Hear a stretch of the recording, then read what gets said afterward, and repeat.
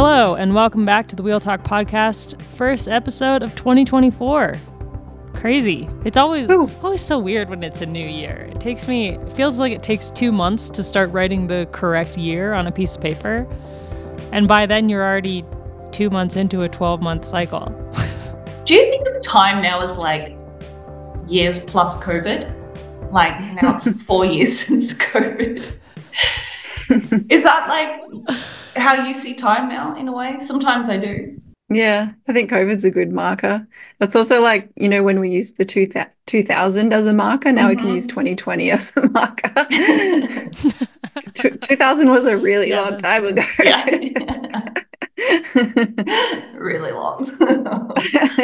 As you just heard, we've got Lauren Rowney and Gracie Elvin here for our first episode of the year. And full disclosure, we are recording this before the Aussie National Championships that are happening because Lauren is going to have a baby and we don't know when. Well, actually, it might be next week. Update. Oh. I'm going to be induced next week. It's just a matter of what day. So. Very good. It feels weird to kind of know. Lauren's going to have a baby next week. It's weird to know that you're having a baby like on a day. Yeah. But also good job for like making that decision. It's not an easy one. So it wasn't made for me, honestly. There was actually no option because you'll never guess the day they scheduled Harry's surgery. My due date. Wait, do you want this in the podcast? It's fine. Really? It's very serendipitous, hopefully in a good way. Yep. Yeah. Yeah, there's been a lot to process. Did they ask you first? I don't think they care that I'm giving birth. But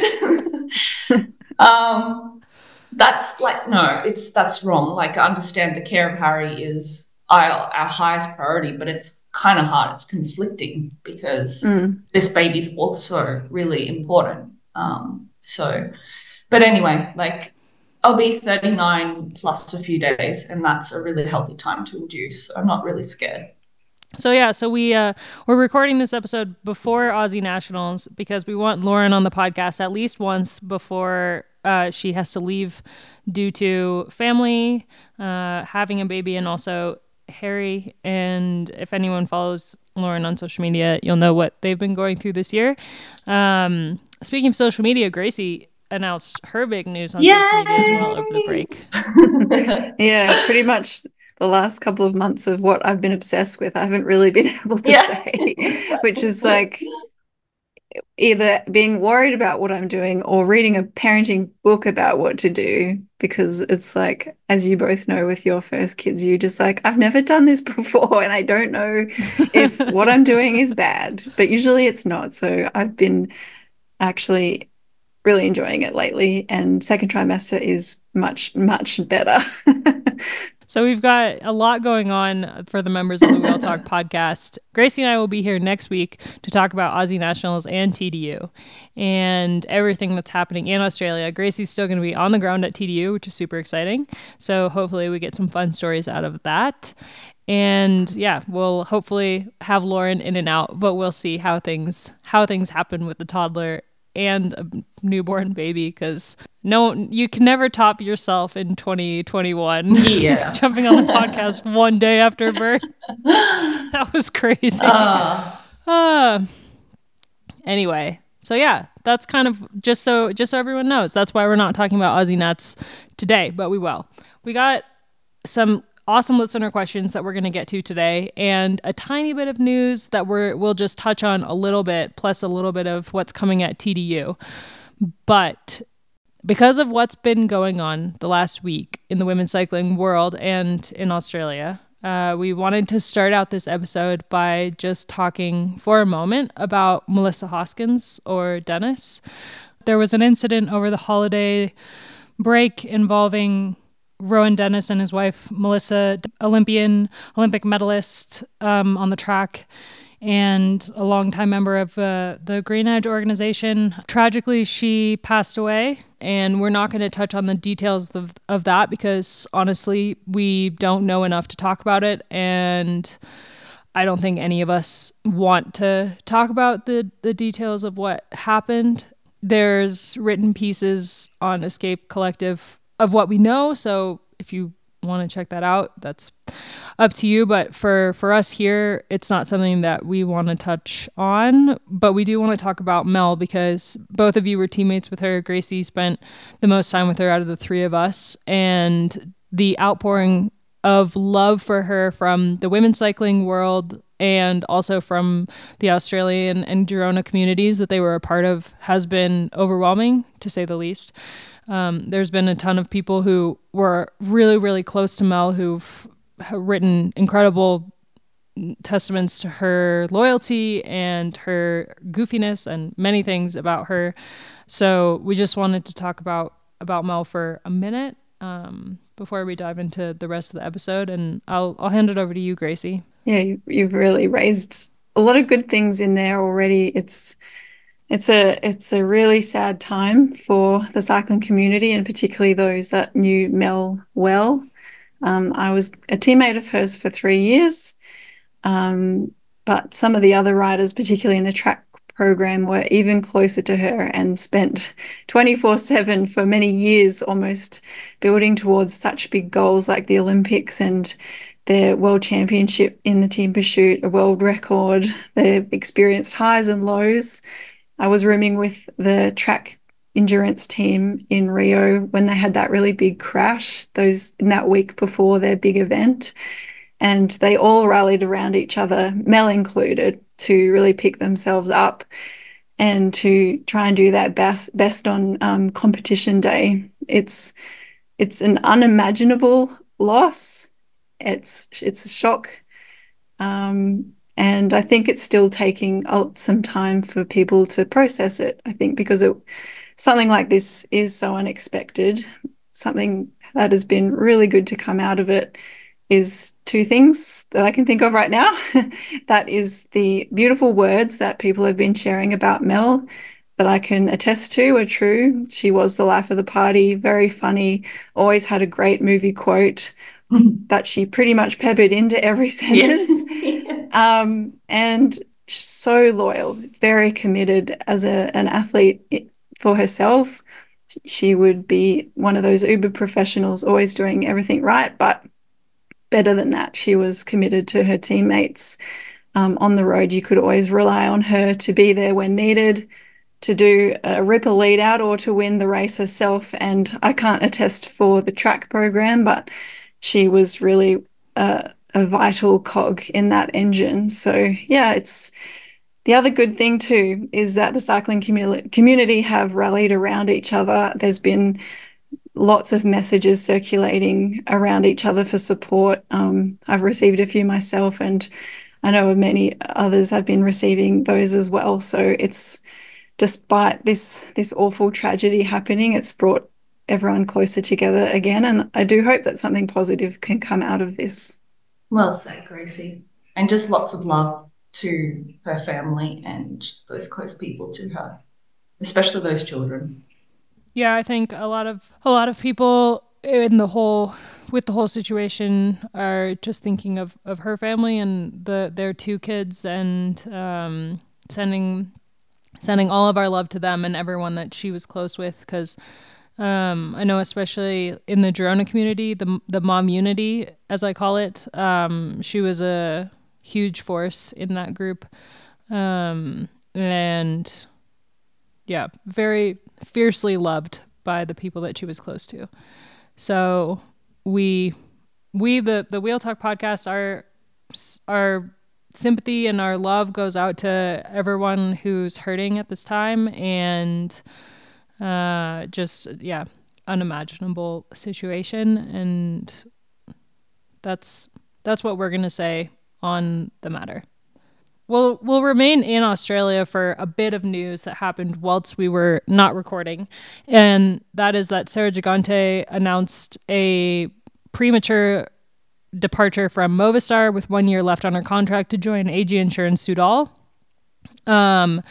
She's going to make her debut with her new team at TDU, so that will be exciting to see. She's been barely racing for the last couple years whilst on Movistar for various reasons, injuries and health and stuff. So it's going to be great to see what this new team can offer Sarah and how they can support her as a developing rider, because she's she's been in the World Tour for a couple years, but she's still very fresh in the cycling world. And I think a lot of support needs to go into her career for her to really achieve her potential, which I think AG Insurance Sudal is a great place for her to be in that regard. So excited to see where that goes. And I've heard that she's in some pretty good form, so we'll definitely know soon. Transition straight into TDU. So 3 stages coming up, Tour Down Under this week. As you're listening to this podcast, it's later this week. The first stage is a sprinter-friendly stage. The second stage is rolling with a slight climb to the finish. And the third stage is the really exciting one, finishing on Wollonga Hill, which is the first time that the women's event has been able to finish there. And the lineup includes defending winner Grace Brown with her teammate Cecilia Tripp-Ludwig. That's going to be really interesting that she's decided to go down to TDU. It is a provisional start list that I was looking at, so perhaps that's not correct, but I would be excited to see. I spotted her training in the Adelaide Hills over There Christmas. you go. It's real. With her boyfriend. I guess taking into account who her partner is, it makes sense that she'd be down there. And then, Trek have a really strong lineup again this year with Spratty, who almost took it from Grace last year. So we'll get to see those two go head to head on Wollonga, which will be pretty cool. Brody Chapman, Loretta Hansen, and their new rider, Felicity Wilson Haffenden, is going to be there, which is super exciting. Of course, as you'd expect, Liv Alula Jaco is starting with Aussie/Kiwi. The bottom of the world, the bottom of the world team. Ella Wiley is going to be lining up for them. So excited to see that. And 2020 winner Ruth Edwards will race for Human Powered Health. So that's also pretty exciting. Plus, ITT World Champ Chloe Daggert is lining up for Canyon SRAM. All in all, the start list for TDU coming up looks like a very exciting race with a lot of opportunity.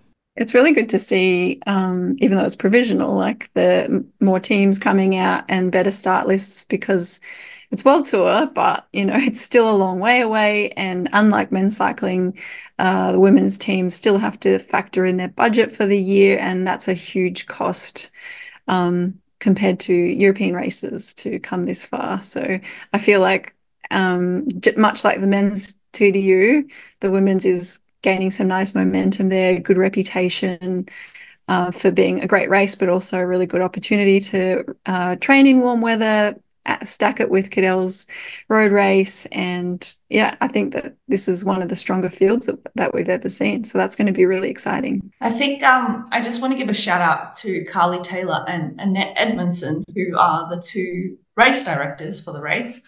Carly obviously being a very close friend of mine. I get a lot of the insider knowledge.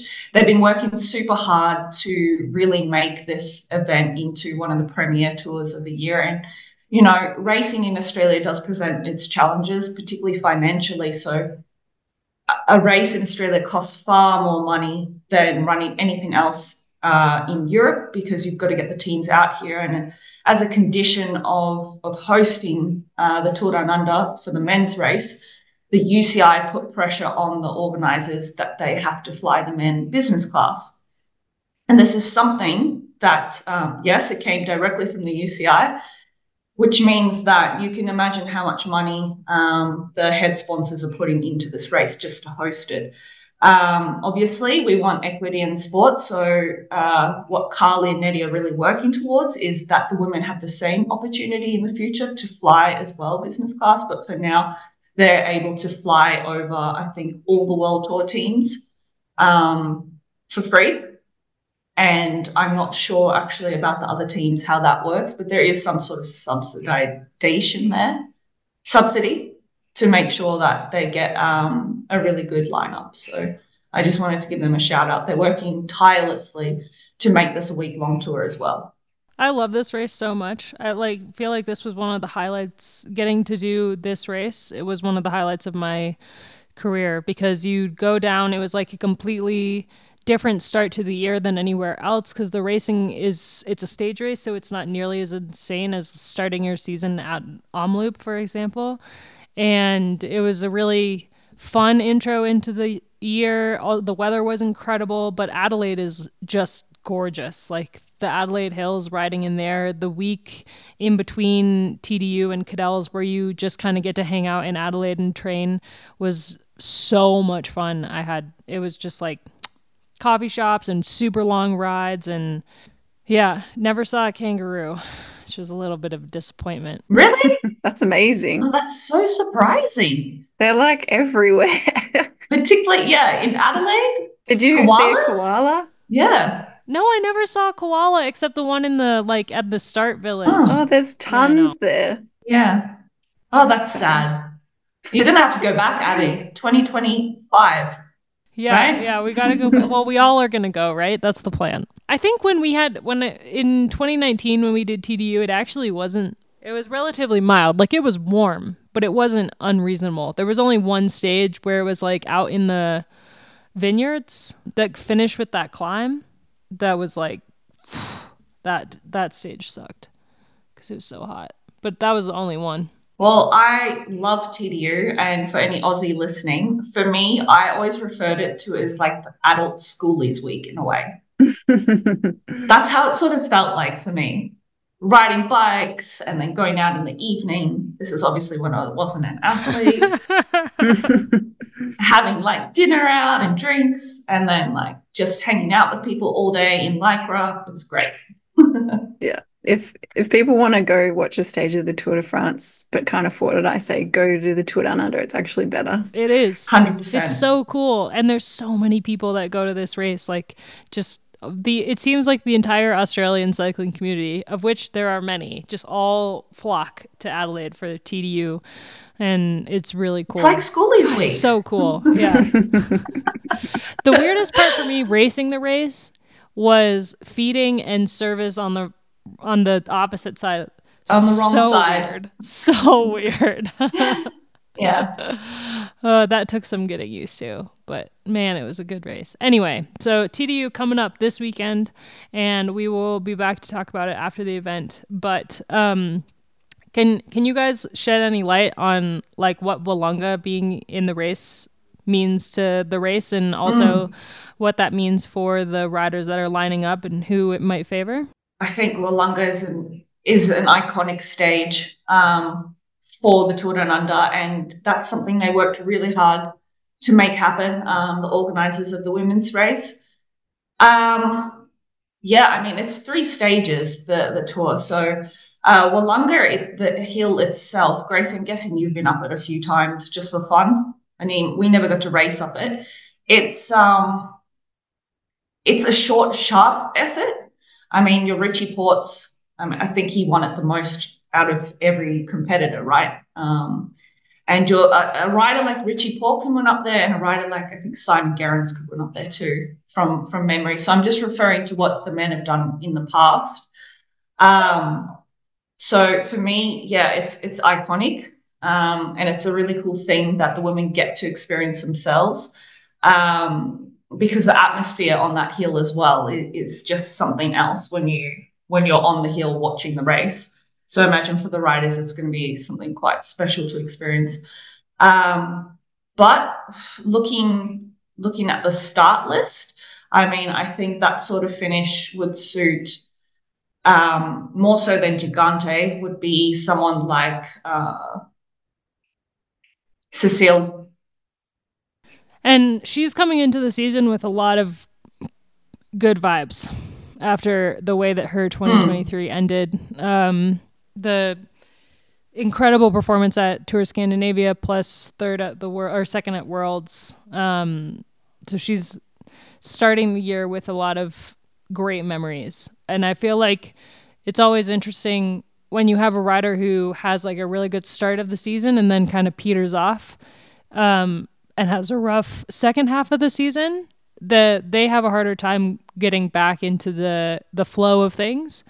But if you ended your year on a high, you either overtrained during the break because you were too excited, or you come in with that positive feeling kind of fueling you. So I'm excited that she's already getting into racing, given she had such a good end of the season.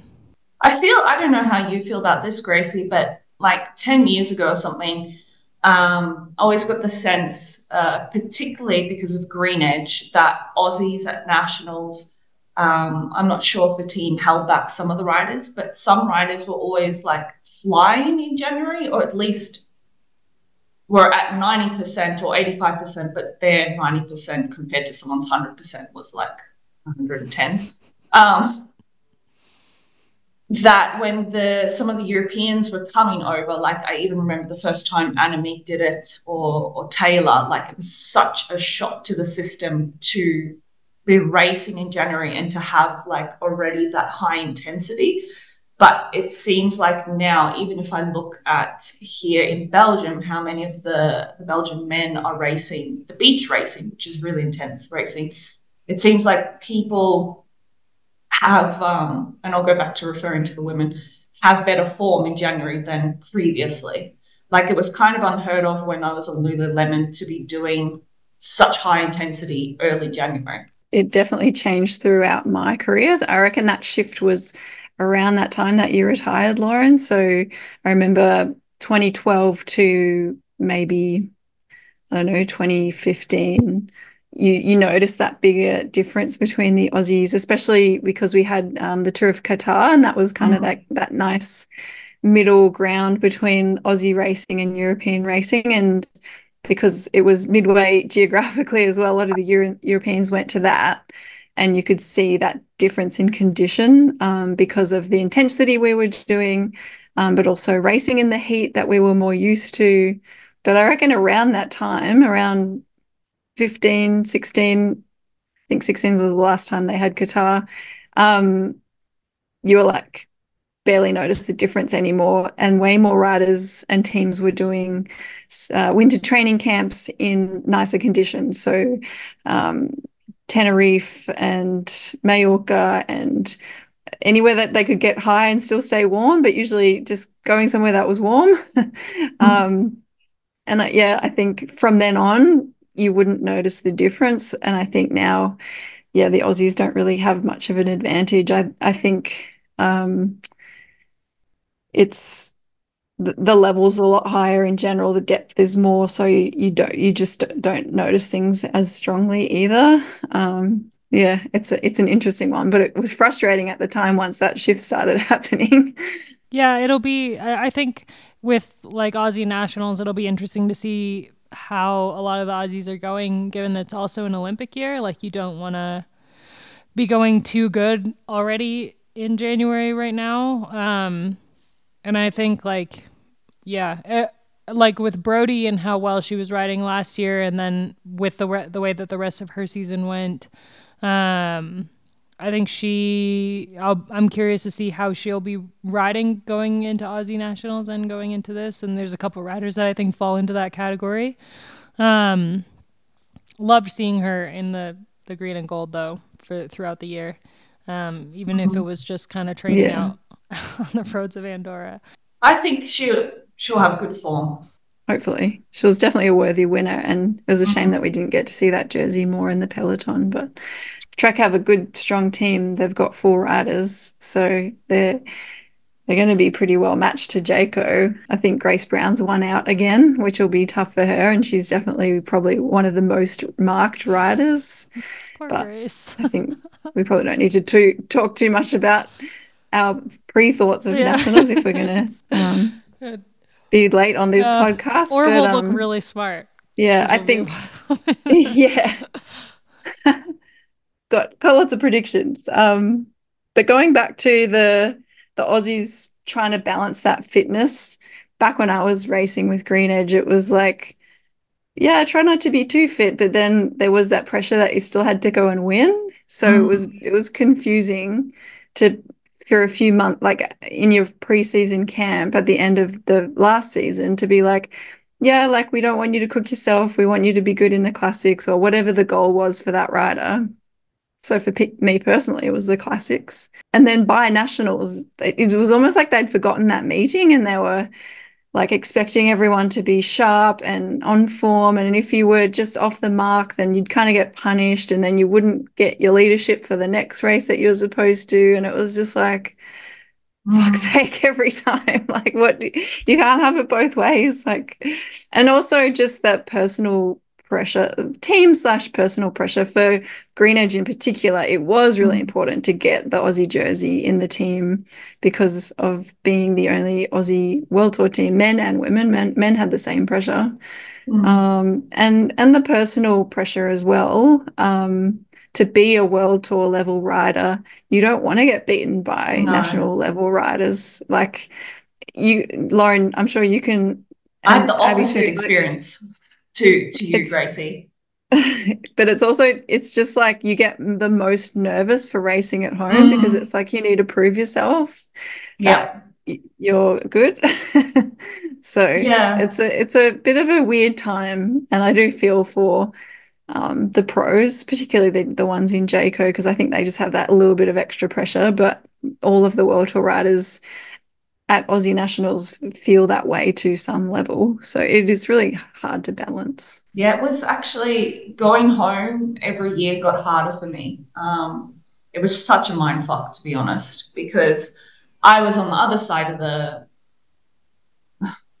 my team's approach was the European approach. And like Gracie touched on, during the years that I was racing, it wasn't emphasized to be in form in January.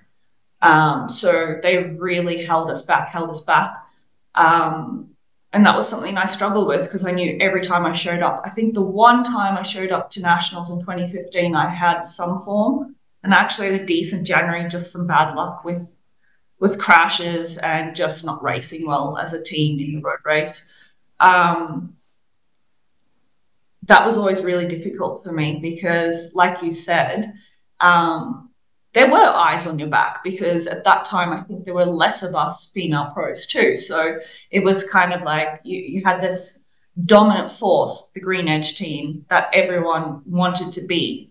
And you knew they were going to be in form. And then it was just like if you were a pro and you finished in like the second bunch or something, people were kind of scratching their heads going, you race in Europe.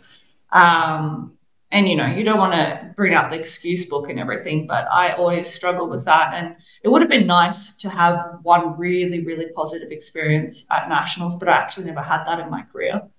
But things have changed now.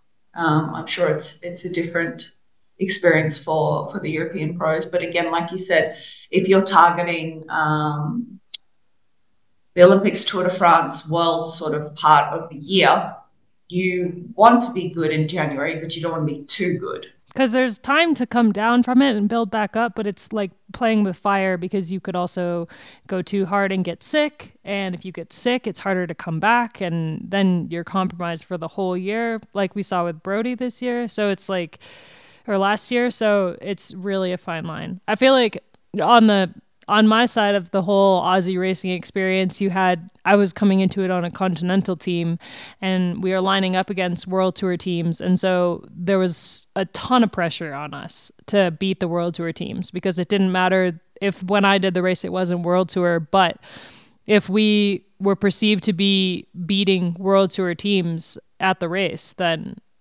there was, it looked great for sponsors. It looked great for the European races that we were trying to get into, all of that stuff. So it's really an interesting combination because you also have teams like Life Plus Wahoo who are going to this race above a ton of World Tour teams that opted not to go, and they're looking at this as an opportunity to get points and get seen and all that stuff. So it's a really interesting dynamic that we don't really get to see in many other races. There's some races in Europe that we do get to see this, but not World Tour level. The World Tour level races in Europe are all attended by the World Tour teams with some random exceptions. And so it's the only World Tour race really that is fielded by mostly continental level teams. And I think that makes the racing just a fascinating situation. So we'll talk about that when TDU happens after this weekend.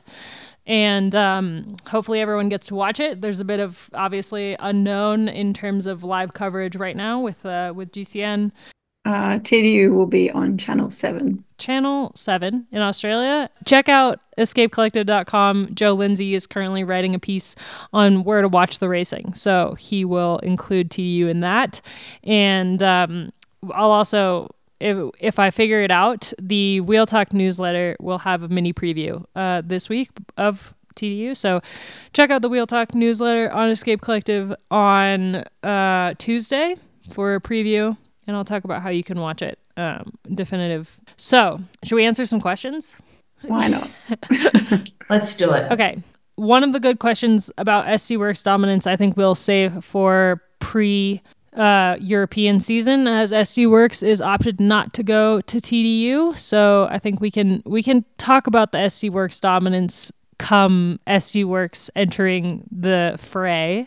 But Hannah asked, would love to hear your predictions. Most extravagant prediction on one side of the scale, and also most likely to happen on the other. I've got a good extravagant one that just popped into my mind. Okay, hit us with it.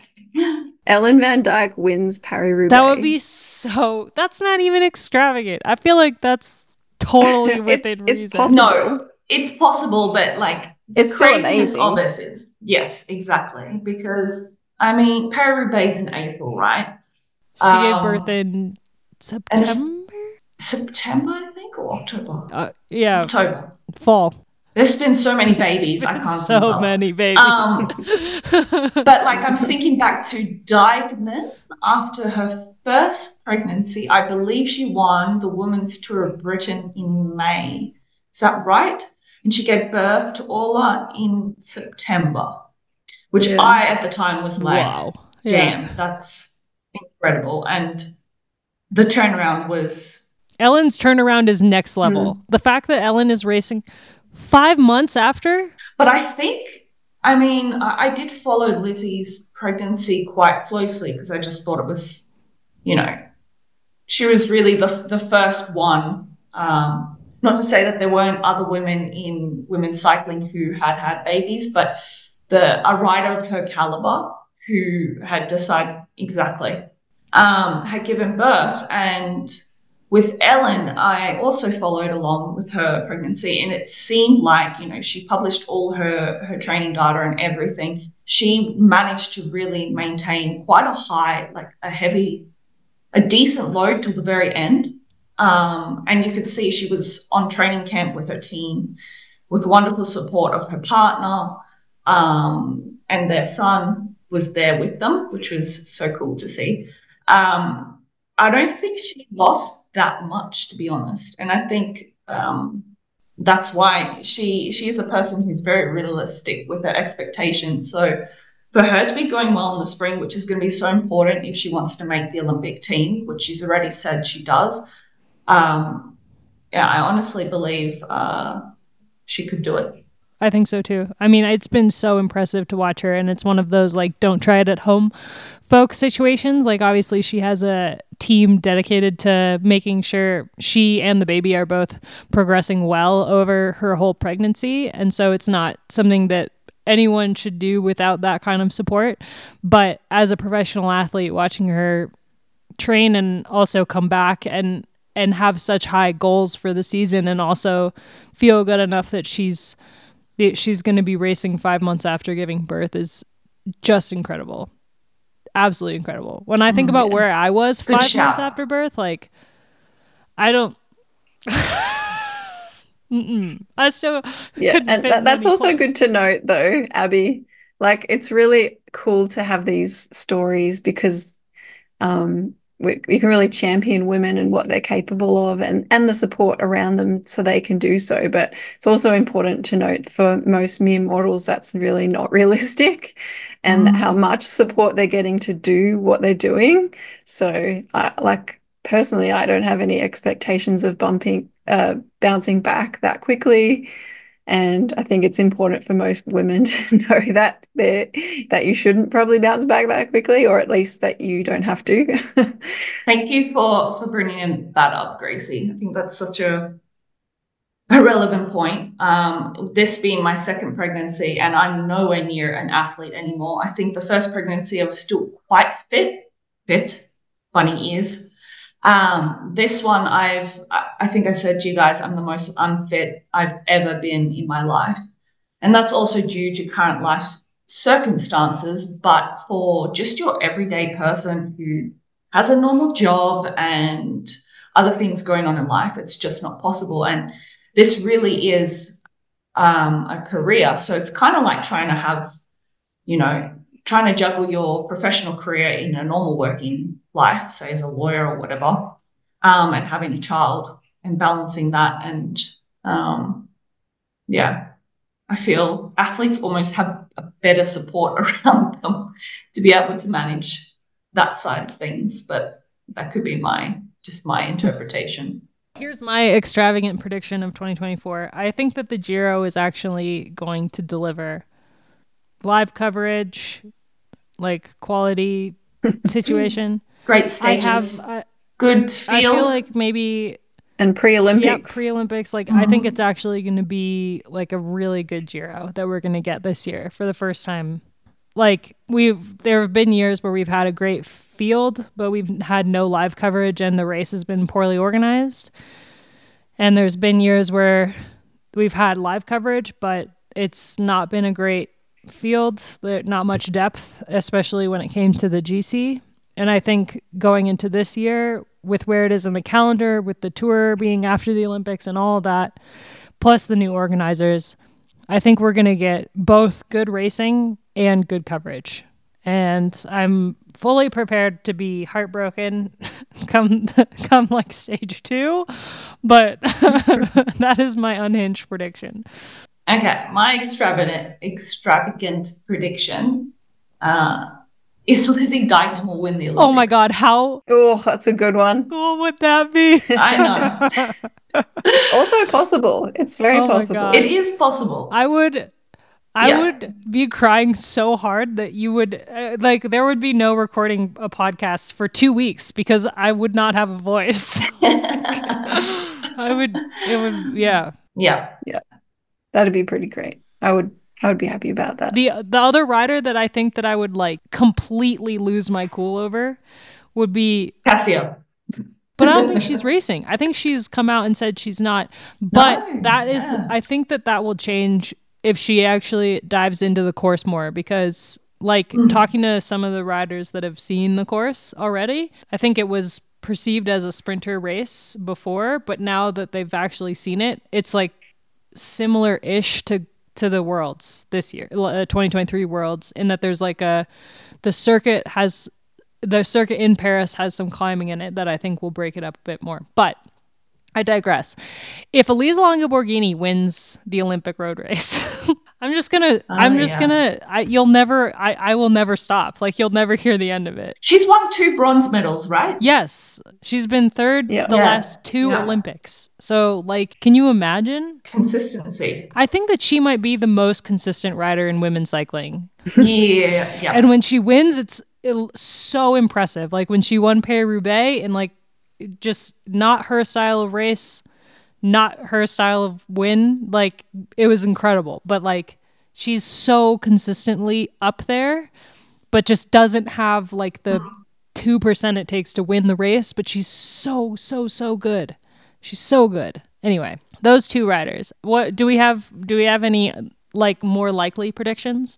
If I predict another SC Works a year of us, us being SC Works won yet again. I wrote down some ages ago, but now reading them back, they're not that good. Read them. I'll say them anyway. Human Powered Health and EF to be bigger players. I mean, I think that's definitely going to happen, especially Human Powered Health picking up Ruth and picking up a couple other riders this year. I think they're going to definitely be, plus without the men's team, with all their support towards the women, I think it's going to be a completely different team. And they have all different management too, they have a new DS and Georgia Bronzini, so. Oh yeah, Ruth has worked with Georgia, so that will be good. Jeff, asked, I was thinking about mindset and whether the crew can think back about their time as a professional and if they have examples of how a change in mindset led to improvement in performance. I would be interested in how individuals perform better in different teams, not purely because of the team is stronger, but the environment for that individual. A two-parter here. Either you want to tackle it first? I can start. I think that this is worth a whole podcast, this question. It's a really good one, but to keep it short, there was a few things that helped my mindset without anything more intensive, like having a sports psychologist. And it was just having some good mantras and quotes. And I think most athletes have a really favorite mantra or quote that kind of grounds them or motivates them or puts them back in the moment. For me, it was more around that start line nerves. I probably wouldn't get that nervous until I was on the start line, except for if it was a really big race and I'd be nervous all morning, maybe for the day before too. But it was kind of just reminding myself that pressure was a privilege. So I found that really helpful in my mindset to be like, I'm so lucky to be here at all in my life circumstances. That I got to do cycling and then got to be in this team and to be at this race. So that kind of put things in perspective for me. And the other one, which when I was on the start line, would be if I was looking around at people, especially in the classics when it was bad weather, and they'd be in their beautiful warm jackets and they're drinking hot chocolates. And I'm just thinking, what the fuck am I doing? Why am I about to put myself through all of this? What if I don't win? All of those thoughts that come into mind, wishing I was those people just having a nice day. I would think they're here to watch us. Like the only reason they're here having a nice time is because of us.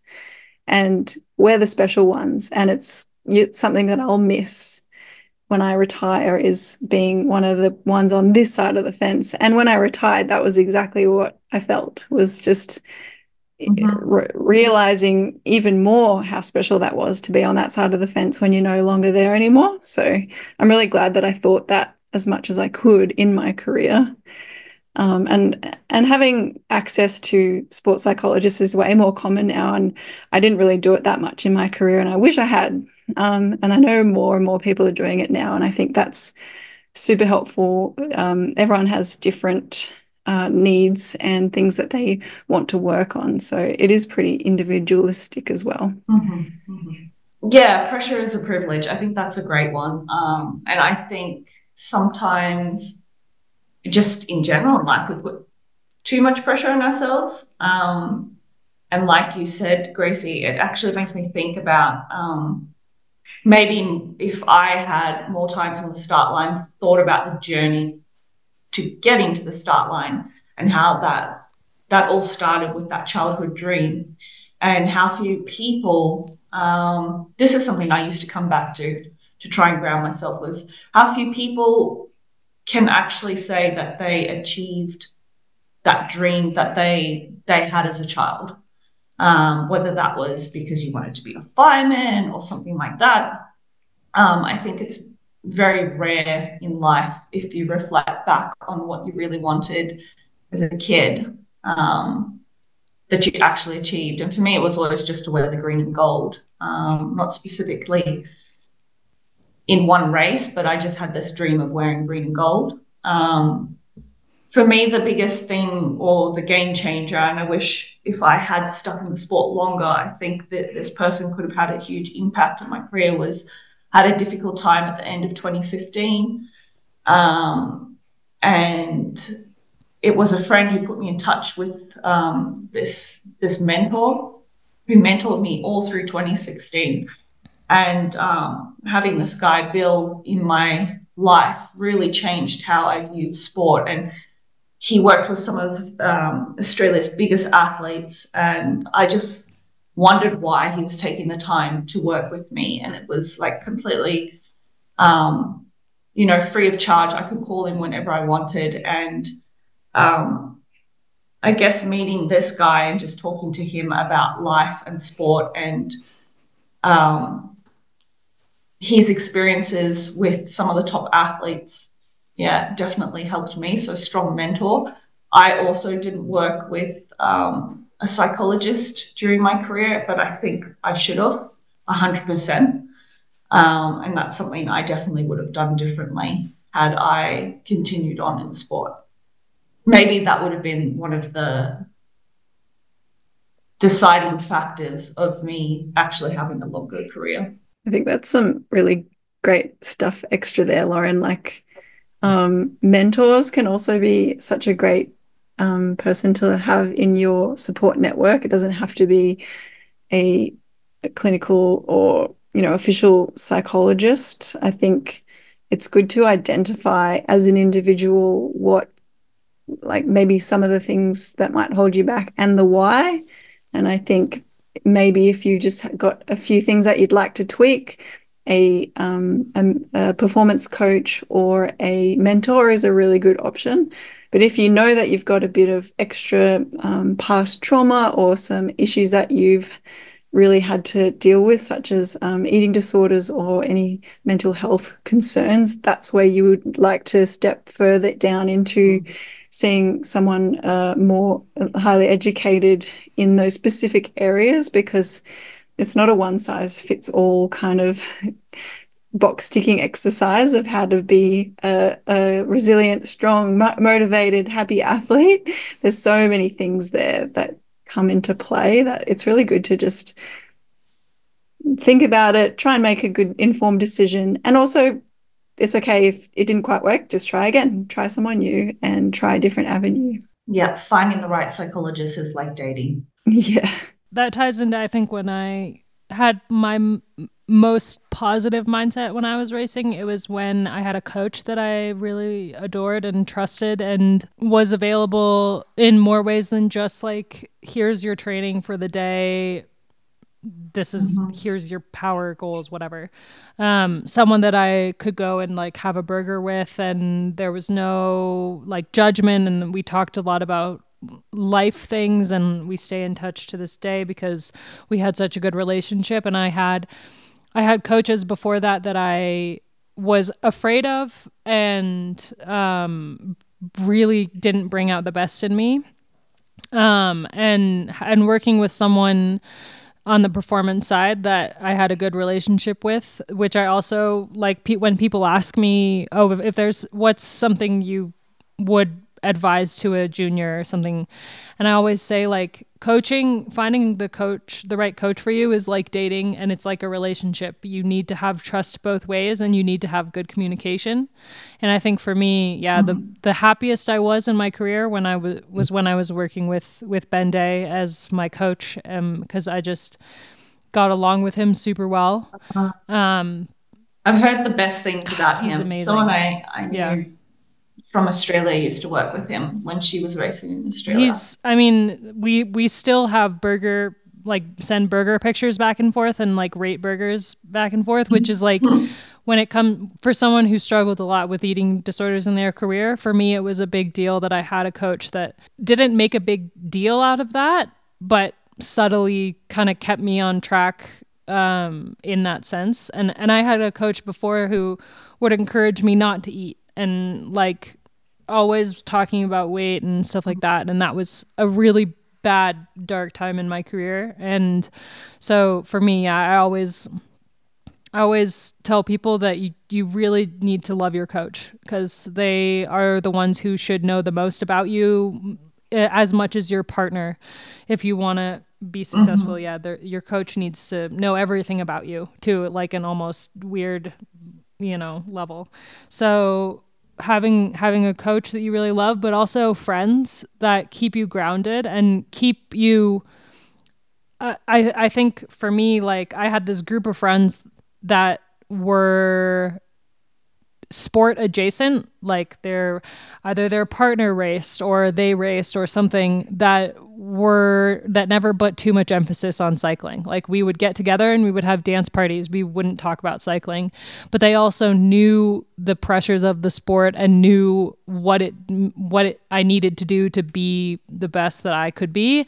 And so they were encouraging, but not too much where it felt like they were putting pressure on me or making the pressure worse. They were taking the pressure off of me by making me see the fun in everything. But we could go on training rides and then have a dance party, and it was awesome. So like having friends that understand, but are also, you know, understand the good and the bad and are able to kind of lead you through it all. I think that a lot of positive mindset comes back to the community that you have around you and your team, be that, you know, your partner, your coach, your sports psych, your nutritionist, whatever, like the team that you have involved in your career, they should make you feel good. And that will inform your mindset.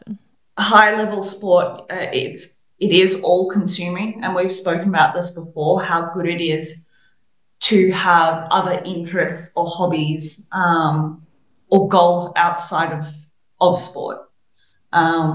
Because I think when it's all you've ever done, like for myself and actually for my best friend Carly, starting very, very young with competitive sport and being very good, very young, wasn't the best thing. And it also meant that everything in my life personally revolved around sport.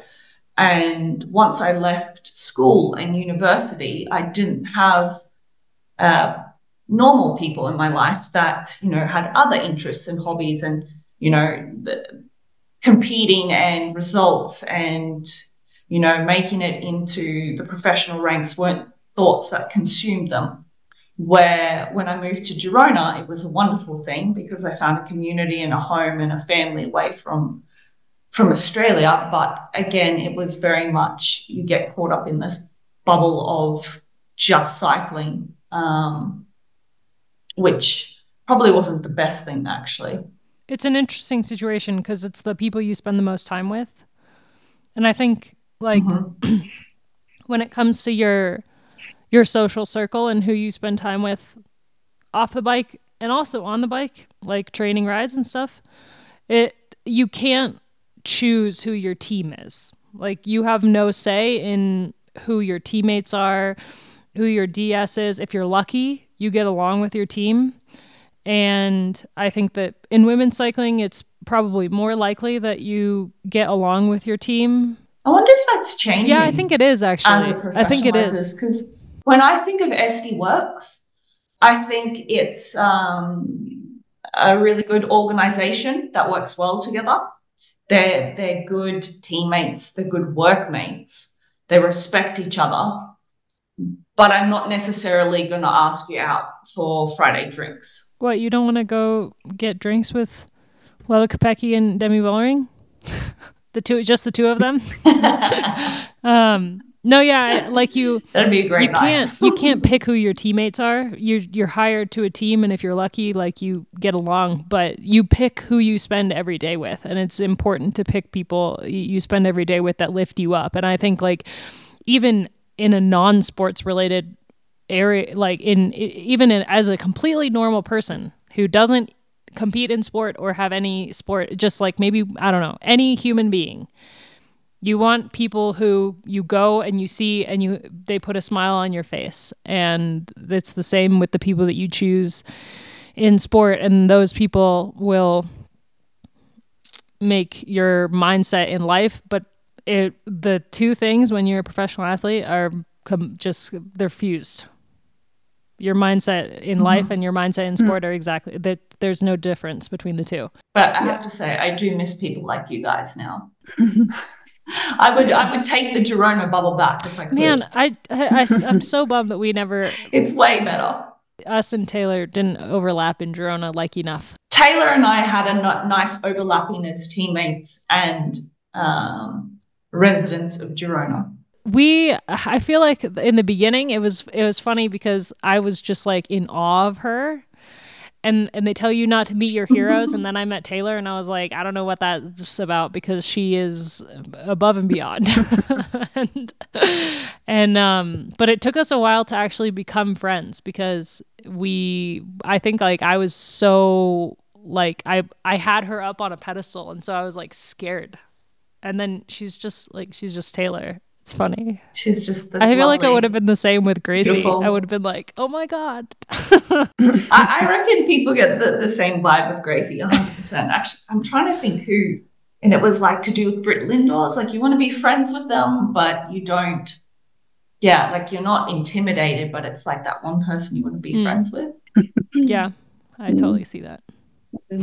I do want to finish that question though, because it is a listener question. And I think anyone that, reads sports biographies, watches sports docos, asks questions like this, I think so many people love sports and athletes because they're trying to seek out the answers to some questions that athletes seem to have the answers to. And athletes are still just normal people. They're an iceberg, much like any other person. It may look like they're doing it alone, and they may look like they're full of all of this extra special juice to get them to that point. And at a certain point, if they have to run that 100-meter final or they have to cross that line at the Olympics or whatever it is, they do have to do that tiny last bit alone, but everything else is never alone. And Abby and Lauren both touched on it. It's finding people that make you happy, finding people you trust, finding people you value, finding people that you can be vulnerable with.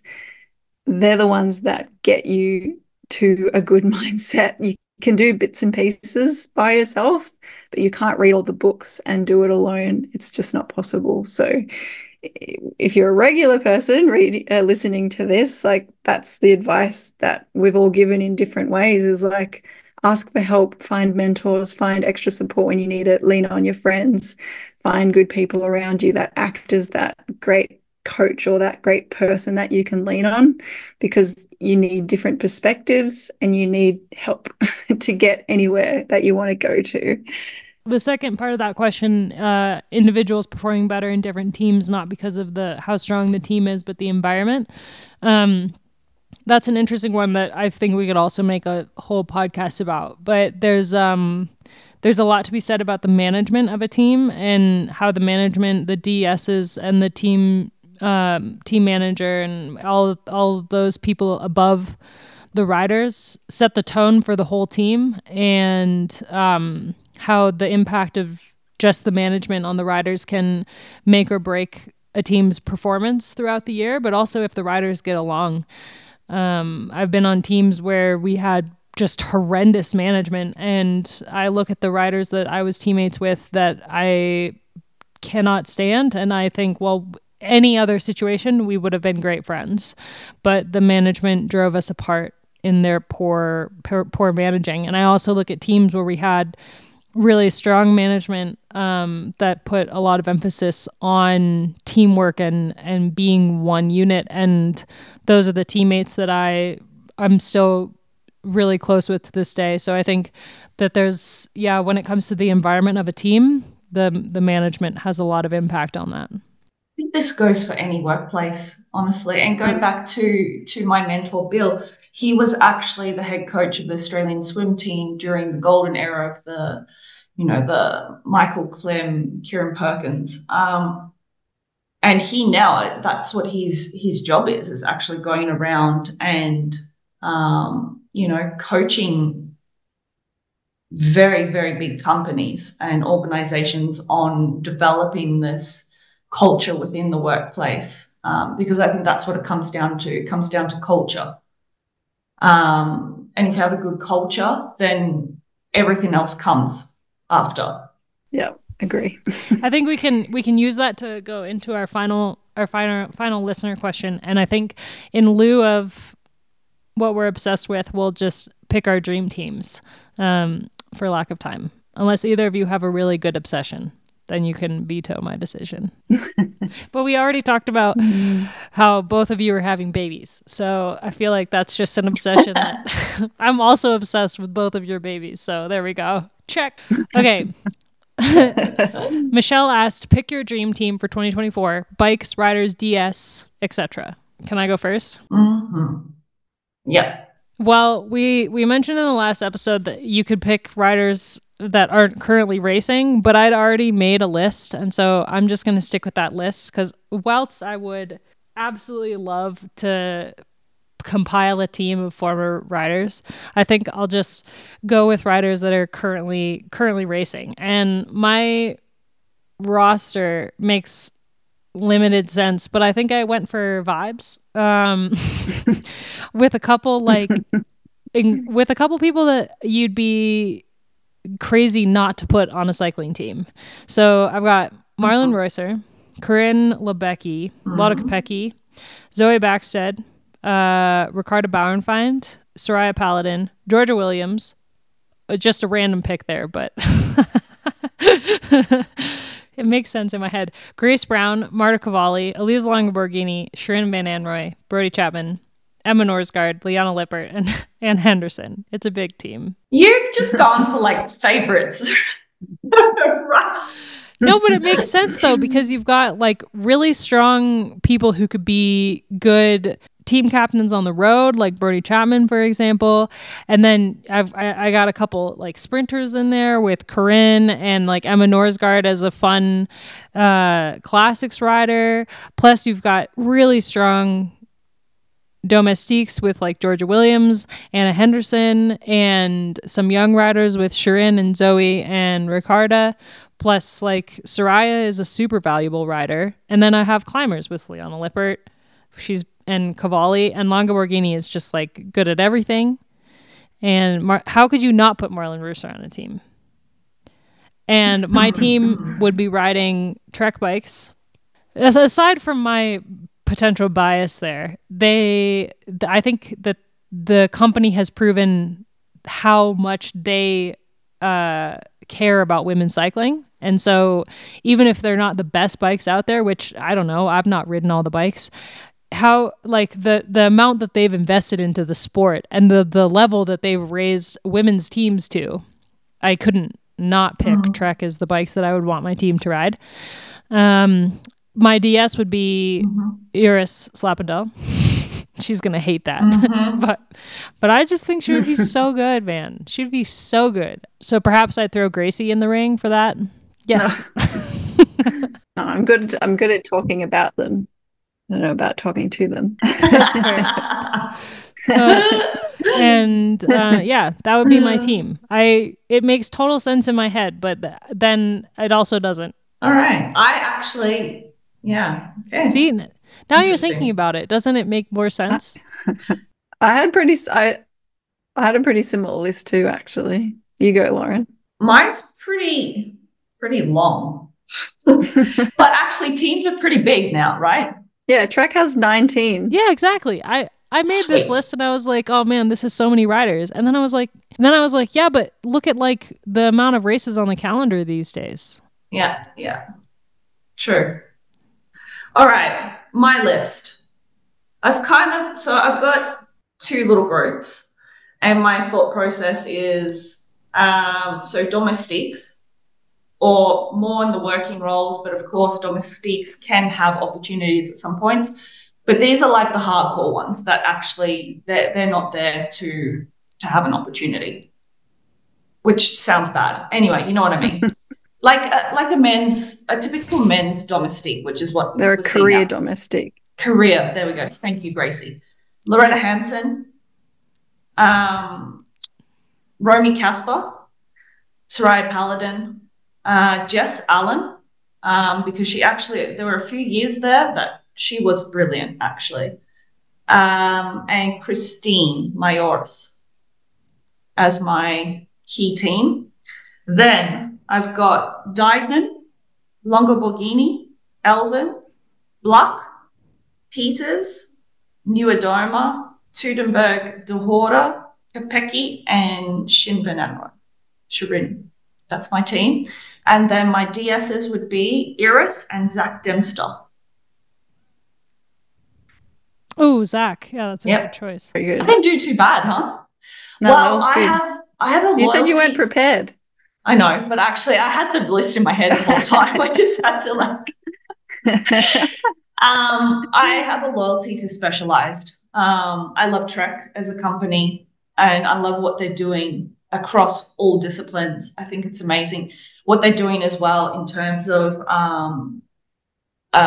developing really good cargo bikes, and they're putting a lot of emphasis into cycling advocacy, which actually Specialized are doing the same. I'm so jealous. But they always took really good care of us at Specialized Lululemon, and they did put us at the top. They cared about the team. So that was my experience professionally. And now on the other side, I'm still working somewhat in the industry, but more in the mountain biking sector. And there's really good support there as well for trail advocacy and other such things. And then again, just that personal relationship I've had within the company. They've been really supportive this past year and sent Harry a really great second birthday present, which just made his day. So, and I like the bikes. I really loved racing on Specialized bikes when I had those few years with the team. All right, Gracie, who's your team? Well, it's pretty similar. I've put it in three categories. Young talent, Niedermeyer, Raylini, Roseman, Gannon, and Norsgaard. Nice. They're all winners already, but they're all pretty bloody young still. Next category is workhorses / lead out / can still win. A bit like Lauren. Paladin, Artegeist, Hansen, Georgie, Brand, Rusa, and Henderson.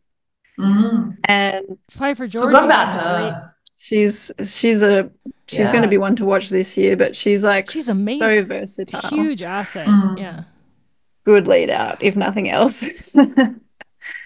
And the stars are Brown, Diagnan, Elisa Longa Borghini, Lippert, Cool, and Kopecky. Nice. It's a good team. So I think we're all on the similar page to our pick. I find it interesting. Yeah. I'm pretty sure none of us chose Weebus or Vollering. No, I did notice that. Too obvious? It was too obvious. I'll tell you why. But also culture. It's because they're too good. Kind of nice to gang up on them. It's because they're too good. They're incredible, and I think Weebus in particular is like a really fun rider. Like she's fun on and off the bike, and you can tell in the way that she interacts with her teammates when she wins and stuff like that. Like you can read a lot into how somebody, like when the camera is on them, how their body movements and everything. But I feel like Vollering and Weebus are so good that they just. I think SC Works does such a good job of spreading out the wins and allowing other riders on the team to have an opportunity, or like even Demi and Royce are at races like Tour de Suisse and stuff like that. But that is such a rare thing on a team with the riders that strong to be able to manage their personalities. I feel like, or manage their abilities. I feel like for me, I wouldn't want someone that good on a team because it really is a delicate balance of culture on the team. If you have someone who's that good, it's hard to manage. And I think that SC Works has people on the management side that have been doing this for so long and have dealt with riders that good for so long that they know what they're doing, but not every team could do that. Like, I don't think there's even a single other team that I can think of that could have riders that are that good, plus a whole other roster of riders, and be able to make it work. Well, I think that says a lot about the culture they've developed over the past, how long's that team been around? 12 years now? I mean, once Diagnan signed in 2013, that's when it started becoming the team it is now. That was the start, really, of it. Yeah, she joined the team when it wasn't like it was the Rabobank days, and Boels Dolmans wasn't really a major. Yeah, because our drink folded the year after London Olympics. They had some big names there. They took over the riders from Cervelo test team.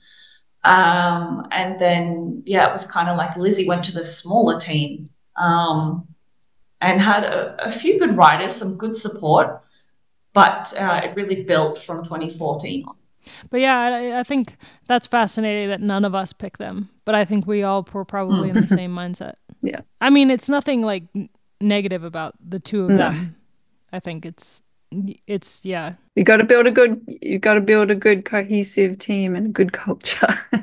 Not that Yeah, they don't have good exactly. culture, but Yeah, it's exactly. just, it's a recipe, isn't it? For a DS, We did pick Kopecky though. yeah, she's Sorry, Gracie.